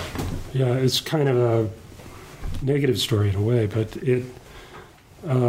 when the Mormons came west, they came west with the idea of establishing an independent empire, independent nation. And of course, the reason for that is that they got lots of things going on, especially polygamy they have going on. And how do we can't really deal with this. We can't really do the stuff we want to do within the confines of the present governmental forms. So part of their motivation for getting out of the United States and coming west and finding some place to reestablish Zion, if you will, is this independence. But circumstances foil that because, in fact, the Mormons are involved in those circumstances because James Polk, the Mexican War is initiated, right? So Mexico really owns Utah at the time, and the Mexicans are defeated, and they sign the Treaty of Guadalupe Hidalgo, and in that treaty, Mexico cedes all this territory to the United States. And so what is the United States going to do with that? Well, the Mormons are not quite out there yet, almost, but they've got a seed colony in Utah. which they're calling Deseret, right? And they're staking out huge territories. While the United States doesn't really pay too much attention to those boundaries, it organizes what's called a military district, but several military districts, and Utah becomes. We think about present-day Utah becomes part of military district, and those eventually are going to become United States territories. That's not a positive thing for Mormons. They want to, if they're going to be part of the United States, they want to be what? They want to be a state, right? Because the way the federal government, the relation between the federal government and states at the time worked was states were really very independent entities. Part of this has to do with slavery and other issues, but right from the beginning, states are very independent. For example, there was a long debate about whether the Bill of Rights applied in states. It applies to the federal government, but does it apply to state governments? And at first, the answer is no. So a lot of things that happened within states was a result of that philosophy. Andrew Jackson's presidency, the most violent presidency maybe in history, aside from the Civil War, it's part of this misrule kind of thing, that states are really largely independent. When Joseph Smith goes to, this is going too long, but when Joseph Smith goes to Washington in 1840 to seek redress for what happens in Missouri, well, the President of the United States is Martin Van Buren. He's the next Jackson, and he has no interest in trying to put the pressure on Missouri, because one of his big important supporters is Thomas Hart Benton. He's one of the senators from Missouri. He's not going to go that way. That's among other reasons. But so anyway, there's this dividing line between territory and state. Utah does not want to be a territory. They want to be a state because they'll have all this independence. They can do polygamy. They can have the Mormons be the subliminal government through state organizations. But if they're a territory, guess who's in control? The federal government's in control. They send people out to be part of the territorial government. It's a very political process, federally political process. And you have to be really careful about what you do, because the federal government is much more strict than what you would be as a state government. And so being a territory is not a positive thing, but that's what happens. So they're a territory, they want to lobby to be a state, and part of the lobbying to be a state is that they have guys back there trying to lobby Congress and the president for Utah to be a state. There are some positive forces in that direction. But the thing that puts an end to it, really, is that this revelation, the territorial appointees come out and they learn about polygamy. They learn about the subliminal government of the church in politics. And they go back and tell stories about it. And as a result of those stories, their hopes for statehood it's a lot more detailed I can't go into, but their hopes for statehood are dashed. Why was polygamy important to be put out there? You said it was a political decision to put it out. How did that affect the outcome? Their main guy, non-Mormon guy that was sort of on their side was Thomas Kane. And he didn't believe the rumors about polygamy. And so he was telling people that, no, this is all wrong. There is no polygamy in Utah. Church isn't doing that. I can't believe that. But finally, his partner in crime, who's John Bernheisel, who knows very well about polygamy, he finally has to take him aside and look, you can't really say that because you'll get in trouble eventually about it if you do. This devastates him, and the whole enterprise for statehood goes in the pot from there, because there are too many people in Protestant America who think this is just the devil, right? So Yeah, so their statehood goes out then. Go ahead. So two things. First, a comment, and then second, a question. When you were talking about the law, Sarah, I just have to say that I definitely see the cultural influence on it today, because what the law, Sarah, is a canonized record of saying you can ignore a woman's consent. You are justified in it if you think you are doing something righteous. And so culturally, this plays out in a lot of different ways. I think of like the Family Proclamation and how it was drafted, and then they were told before it was announced, but it wasn't necessarily something that they were a part of or had a decision of. I think of like maybe a man getting a calling and not having to ask his wife first and just consenting to the calling. Maybe they talked about it prior to, but there's this general idea that it's something that a woman's consent is something you can override so long as you're justified in a righteous endeavor. And so I'm not on board with the rule of law, Sarah. But for my question, though, which is really, okay, so in Mormonism, we have a lot of really cool ideas, and polygamy is one of those weird ones. Another one of those weird ones is theosis, the idea that we can become gods, too. And in D&C 132, it kind of touches on the concept of theosis in relation to plural marriage, and there's been a lot of like speculative theology, some quite comical of what that'll look like and things like that. But I would love to hear your take on the intersections of theosis and the intersections of plural marriage in D&C 132. That's really an interesting and complicated story. There are two kinds of narratives that are going around the church in the 1840s. And these have to do with beginning things and ending things.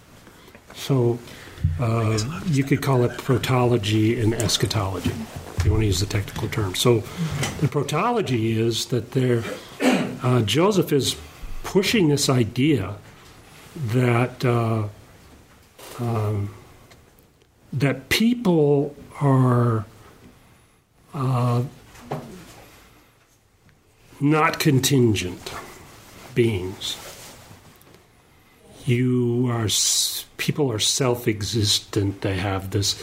The person lives on forever, and the person has always lived. Okay, there's no beginning and no end to personhood. Okay, you've always been around and you always be around. So there's this thing he's pushing right from the beginning of Nauvoo to the end, and he uses it he uses it for a number of different things, but he uses it as a kind of a position to comfort people. Right, your husband died, your wife died, your children died. No worries, they can't go out of existence. Why? Because of this Platonic reasoning. They've always been there, so they're always going to be around. So that's going around Nauvoo. The other thing that's happening in Nauvoo that starts really early on in 1832, there's this idea of divinity, of humans becoming divine. And the story of that develops through time, but the Revelation points to the idea of this idea of sealing in verse 19, verse 26 of the Revelation. That this idea of sealing is a gateway to become godlike. Okay, men and women become gods by participating in the associated ritual sealing. So those kinds of things are circulating in Nauvoo. Polygamy enters into this story because after Joseph dies and polygamy starts to become public, you have to have a narrative. You have to have a narrative. And there's a lot of cultural stuff that I'm not going to take 3 hours to try to understand, but a whole bunch of cultural issues that happen because of the isolation of Utah, the transition to the West, other kinds of things. Polygamy is a big part of this. How do we justify all this stuff we're doing in a metaphysical sense? What's the background reasoning for this? And what they come up with is that we think about going on in the hereafter. What does that entail? If we're together in the hereafter, what does that mean? how do we define that? What does it mean? And keep in mind, they still have this very, very material view now of what's the afterlife. You get horses and wagons kind of thing. And so they come up with this idea, well, people are married in the afterlife. What does that mean? Sex. It means sex. We're going to have sex in heaven. And so you paint that onto God eventually. God had sex in heaven, and that's where spirits come from. The technology for doing this is very involved. They have to talk about eating kinds of things and so on. But it's the biology is really interesting. But yeah, so you have sex in heaven. That's where spirits come from. They're not eternal anymore. Okay, they have this derived from parents kind of thing. And so the Revelation plays into this because the Revelation talks about women as bearing the souls of man. The way this gets interpreted in Utah is that means spirits. Exalted women are bearing the spirits of men and women in heaven. So women are getting pregnant there. And that's a justification for polygamy, right? Because gestation has to take place. Orson has this worked out. It's got it worked out. Time-wise, this time. So, you got 2 wives, gestation can happen twice as fast, effectively. So you need a lot of wives so that you can produce your offspring, because that's how you get your glory. And that's in the book, too, about this idea of kingdom fever. You want to get the way you get glory. And that's part of what the Revelation is about, is glory. The way you get more glory is you have more progeny. Mm-hmm. And the way you do that is you got to have more wives, because, one wife can only gestate, maybe you can have twins. I don't know how this all worked, but in their minds, that was how polygamy fit. The justification for polygamy now fit into the metaphysics. God can create the world in 7 days, but the womb takes 9 months every day. 9 months, exactly. Yeah. It takes a while for perfection. So I'm going to cut in for a second there. So it is now 10 to 9. I think Mormon testimonies usually go until 5 after the hour. We have room for probably 3 or 4 more questions. I know that we've got one here. We've got one with a Nikon camera. We've got 15,000 here, and we've got one in the back. We're going to try to get through as many as we can, but if you've noticed, Bill will give a long answer for anything. So let's try to make questions I like your succinct, long answers. If possible, so that we can try to get through as many as possible. So I know there's a lot of hands. So I'm going, and I hate to do this, but I'm going to work my way forward, because we've already gotten a couple up here.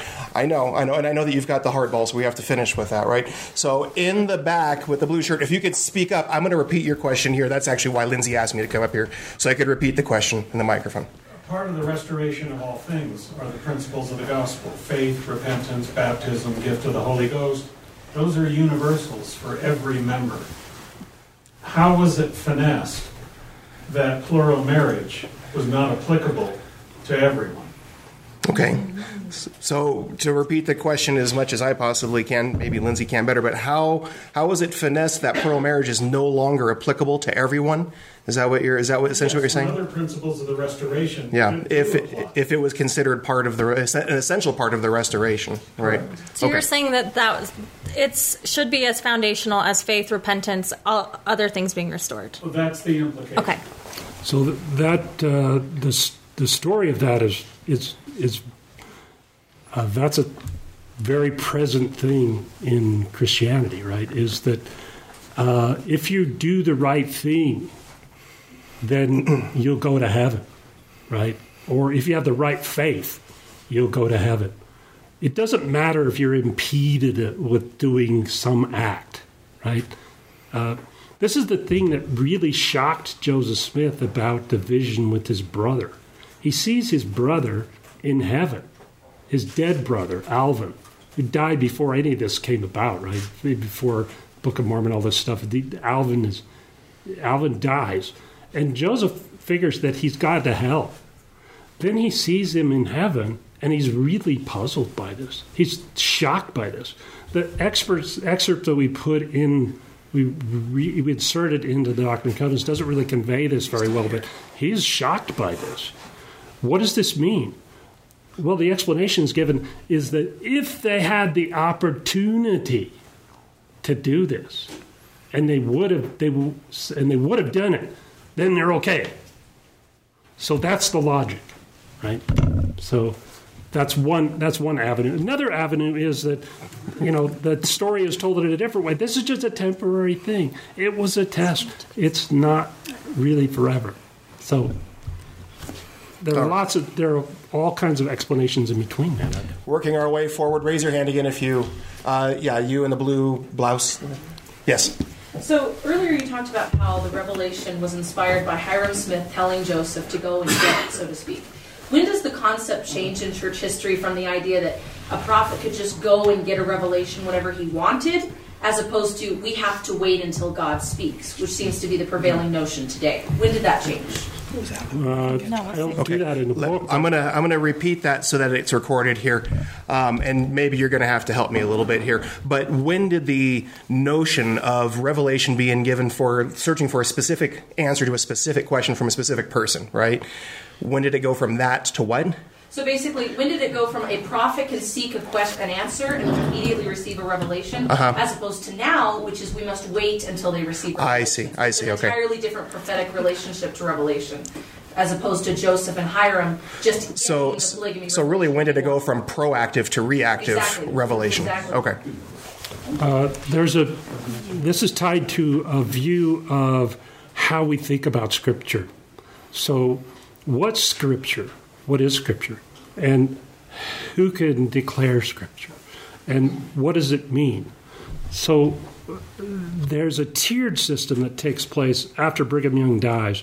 There's a kind of a tier system that starts to develop. And that's that the stuff that's published, we've got this expanded version of the Doctrine and Covenants now, 1876. It's got basically all the texts that we have now, not all of them, but nearly all of them. And so that's kind of the imprint of revelation for Mormonism. Now, stuff that you say after that is it has to be tested by that. It becomes canon. It becomes the measuring stick. So what you say after this has to be measured by what's already been said. This was the kind of thing that happened, say, with blacks in the priesthood, is that when the issue came up, and when they when they would talk about this in meetings, in apostles, the first presidents, they were talking about this. The one guy would say, "Well, there's really nothing to talk about. It's already been said. Joseph Smith or Brigham said this, and so we really can't do anything about it. It's done." So we have a tendency to go back and look. Now Scripture becomes the primary authority. And we can now be interpreters of it, but the only ones who can really give official interpretations are, the president of the church, and that's expanded now to the presidency and the apostles. They can give these authoritative interpretations. But anything else has to be measured by that. And as long as as long as church leaders believe that this has been defined, it's an issue that's been defined, well, there's nothing to say. Gentleman in the brown cap. Yeah, so first I have a comment and then a question. Comment on the law of Sarah. I think there might be a misunderstanding of what that is, because in verse 34, it talks about that being commanded of God, where in verse 61, when we're talking about consent, that's if a man desires another wife. I can talk about that later if we want to talk after. For my question, though, in a previous podcast you did for Greg Copeland, I believe you said that you didn't really buy the evidence that the revelation on plural marriage or polygamy was known as early as 1831. However, we have evidence from Orson Pratt, Joseph F. Smith, Joseph B. Noble, all with written documentation saying, no, this was being taught. It was being taught because Joseph was studying the Bible, and it fits with the timeline of when Joseph was doing his inspired translation of the Bible. Why do you discount that evidence? I don't fully discount it. My nuanced answer would be that almost all this testimony is late. There's no contemporary document that says Joseph was talking to John Johnson about in my Bible translation work, I came across this idea of polygamy. Or that another story that circulated was that he told this to Oliver Cowdery, and so Oliver Cowdery says, okay, well, I'm going to go get another wife. Those kind of stories circulated later. But the documentation, the contemporary documentation, doesn't exist. And so because of how stories develop over time like that, it's very difficult to take those kinds of stories completely seriously. The way people talk about history and memory, it's very difficult to set a specific time about when something happened. For example, I'll give you an example, Parley Pratt. Parley Pratt, in his autobiography, which is written long after Joseph Smith is dead, he tells the story that when Joseph came out to Washington, that Joseph taught him about sealing when he came out to Washington. Probably didn't happen that way. Another story that's very popular, Joseph F. Smith. Okay, Joseph F. Smith tells this story about him being in Hawaii, and he has this dream where he comes to, and he sees Joseph Smith and his father, and they're all dressed in white, and he's in white now, but he was delayed so he could be clean to get to wherever he was going. And then he sees Joseph Smith in his dream. I'm late, but I'm clean, he says. So that's a story that he assigns later on to his tenure in Hawaii. But in fact, this probably takes place in England when he's a missionary there much later. That's when he narrates it there, that's when it's happened. It's not this early time. So Wilford Woodruff does kind of the same thing when he talks about, in his diary, he mentions a meeting in Ohio about where they're discussing what happens in the church, what's going to happen in the church, what's the future of all this movement. Well, it's pretty benign, the way he records what's going on in his contemporary document. About 50 years later, when he talks about it in public, it's become a divine moment where Joseph is revealing. He said, you people are children. You don't understand what this is going to go everywhere. It's going to cover the earth. And it's this glorious thing for him. But was that really what happened at that time? Or is this something he heard later on? And that kind of knowledge stream sort of thing happens all the time in history. So it's one of these history paradigms that you have to be really careful with documents that are not contemporary. So that's kind of the point. There's still some more in the back. I'm going to keep moving forward, and then I'll try to go back to the back again. Gentlemen with the Nikon camera. Yeah, I was just wondering about why Joseph Smith didn't learn anything from the lost 116 pages. When you have the only copy of your Revelation, you hand it over to a strong-willed, skeptical woman, bad things happen to the document. And related to that, between the first version of the Revelation and the second version of the Revelation, and I realize you have to speculate, how much do you think was different between the first version and then she rejects it and the second version? For the first one, we have to apologize. Don Bradley isn't here.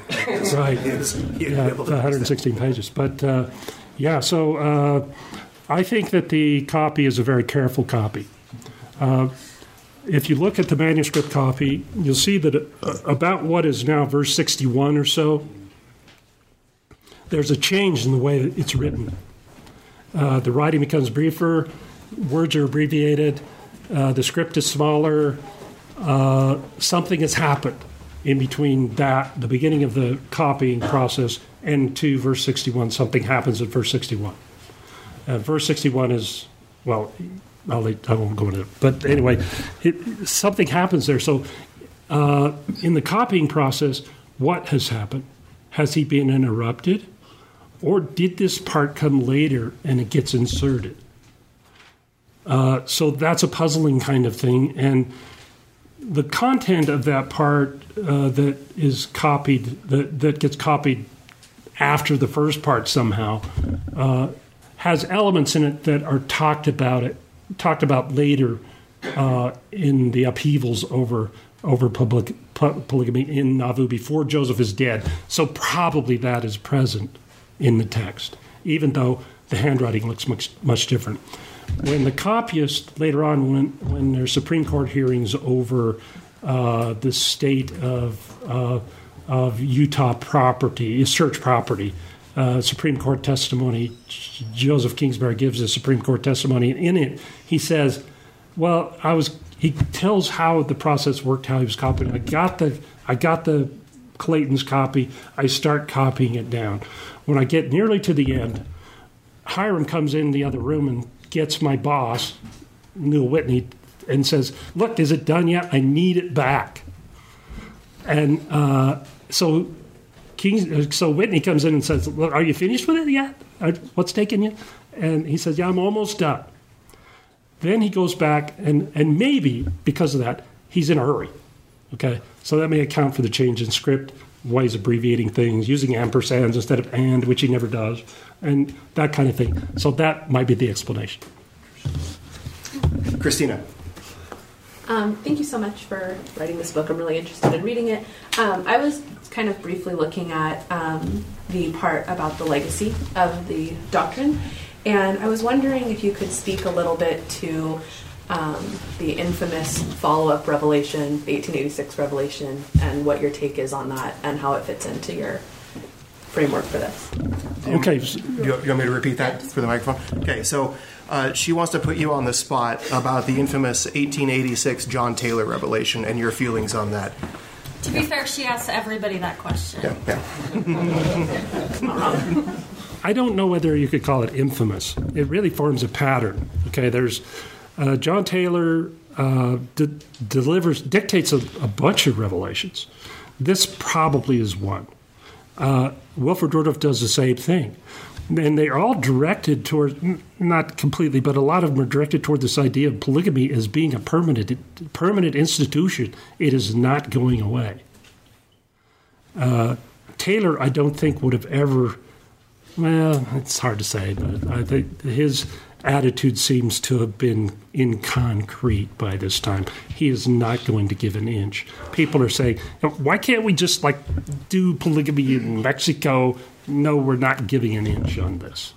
This is what the church is. We call him the action figure prophet. If there was an action figure for Mormon fundamentalists, that would be him. Taylor is very scripture bound guy. He's one of the leaders in this process of going to the written word as authoritative, as opposed to what's said over the pulpit or whatever. So the canonized word, it becomes strengthened in Taylor's view. Brigham Young once asked Taylor to tell him about what he thought about Brigham's calling extra counselors in the first presidency. And Taylor goes through this long dissertation, about 8-9 pages. He goes through the revelations and says, this and this and this and this is why you shouldn't be doing that. The written text is very important for him.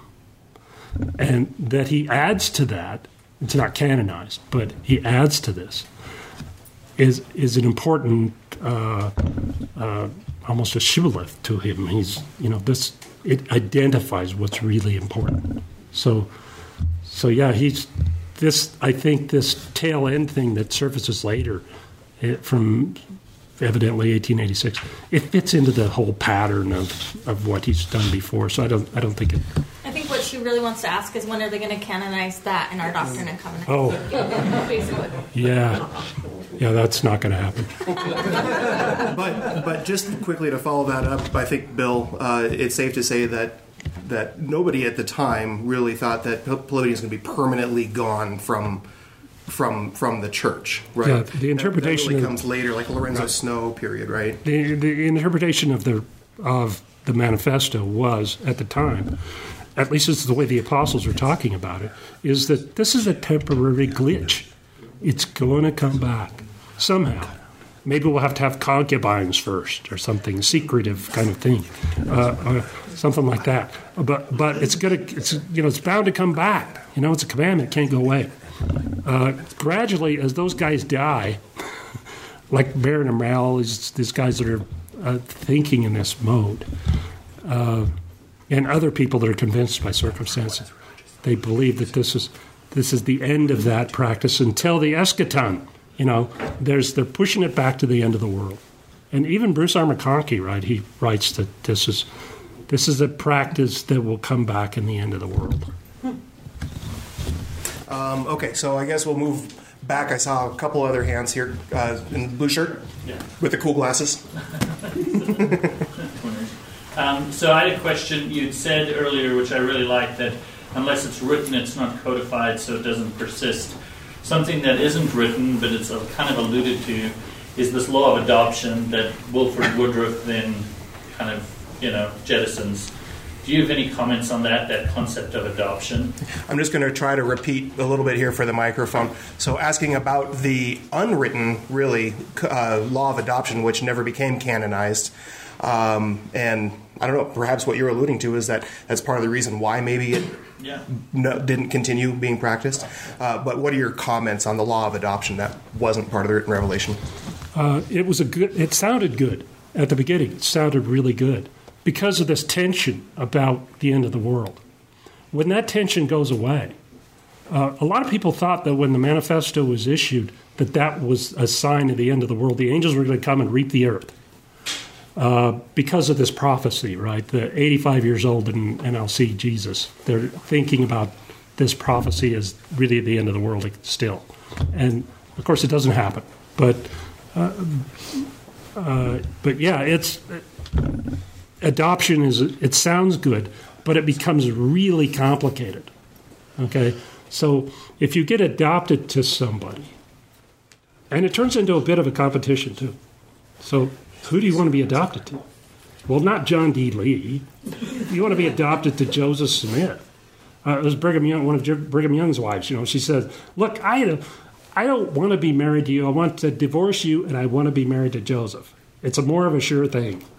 The same thing took place with adoption. So adoption was a powerful motif for people to think about when the end of the world was on its way.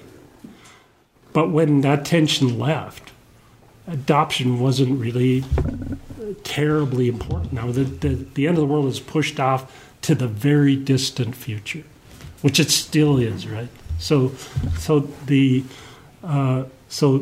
motivation or the strength of the idea has diminished, and all the complication that ensues, right? Even early guys say, like John Pack, he says, I am not going to be sealed to Brigham Young or Orson Pratt or something like just because their salvation is sure. I want to be sealed to my dad. And I want his dad to be sealed to his dad, his mom to be sealed to, so forth. I want that to start from me and go on, not take this shortcut that's supposed to be, save us from the what will happen at the end of the world if we're not connected to the end point. All right. Oh, we got more questions. Okay. I'm just going to do these last two, if we can do that, Claire, and then we'll get to you after that. Claire, why don't you come on up, because I know you speak quietly, so you can speak into the microphone. Sometimes I'm quiet, sometimes not. Bill, this was very interesting, and I wanted to see what you thought, how solid the case is that Joseph Smith had a revelation that Emma should have a plural husband. Is that a solid case, or is that kind of stretching things? What do you think? That plays into this section of the book about the secret of Emma, because there's a bit in the Revelation that's been puzzling for forever. Verse 51 about Emma's told not to do what she was commanded to do, or what told to do, or something. And so all kinds of speculation developed about that. Was she supposed to commit suicide? Was she supposed to marry somebody else, or did she have permission to marry somebody else? I think my personal opinion is that it didn't have anything to do with any of that. It was all about divorce. So I think they were on the verge of splitting. And the splitting part is really important because after the revelation is delivered, the next day, right, Joseph and Emma are having this very tearful conversation about this very issue. Do we stay together? And Joseph tells his clerk to deed a lot of stuff to in Emma's name. And so that she's worried, right? This polygamy thing is really, she sees the handwriting on the wall. Is this going to cause us to have to get out of town again? Are we going to be killed over that kind of thing when we have to exit? And she sees this. And so she's kind of the prophet here. And Joseph says, apparently, this is what I think. I think he said, okay, I'll give you, I'll kind of set you up. The kids will be safe. That's what she's really worried about. And we'll divorce. You can have a divorce. Well, I think the Revelation is saying, no, don't do that. And that's actually kind of wise counsel, because divorce is a very, very problematic thing at that period. And state laws about divorce, when you get frustrated or something or angry, that looks like a way out. At this time, no. That divorce law was very tricky, especially for women. You had to prove a lot more than men did. So, and Emma would end up having to prove that anyway. Right. Yeah, that's true. And after Joseph dies, she's in a financial quandary because Joseph's estate is mixed with the church. There was good reason for that because of the way institutional property could be held. There was a short dollar limit on how institutions could hold property. Churches couldn't hold a lot of dollar value property. So deeding things to persons was a way to keep it in the family, so to speak. Okay. That's a really complicated story. One last question. My question isn't quite as academic as everybody else's. It's just more a matter of curiosity, I think. I found it interesting when you said that Hiram made a suggestion to Joseph that he gets a revelation to convince Emma to agree to the concept of plural marriage, because whenever I have read that, I've always thought that section sounded incredibly self-serving to Joseph, and it's just obvious. It's like how could anybody even believe that? And then especially when it's like they say, well, let's give Emma a project and tell her and distract her and tell her to put together a hymn book so that she'll feel like she has something to do. And I know that you said that some revelations came when people asked questions. I know that some people have had dreams and have later dictated them, and they've become canon. My question is how exactly did the dictation process happen? You said that Joseph and, was it William Clayton, that they had worked on it for about...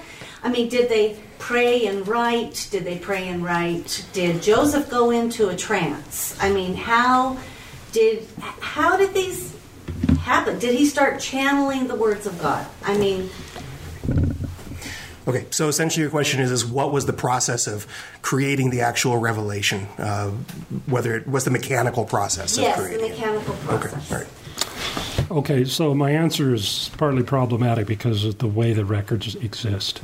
So there are some contemporary records about the process, and there are some that were written as reminiscence. So I'm going to just be the bad historian and sort of combine all this. So I think that probably what happened is that, and this is the story Clayton tells later on, is that Joseph already knows this revelation. He's just going to dictate it in full.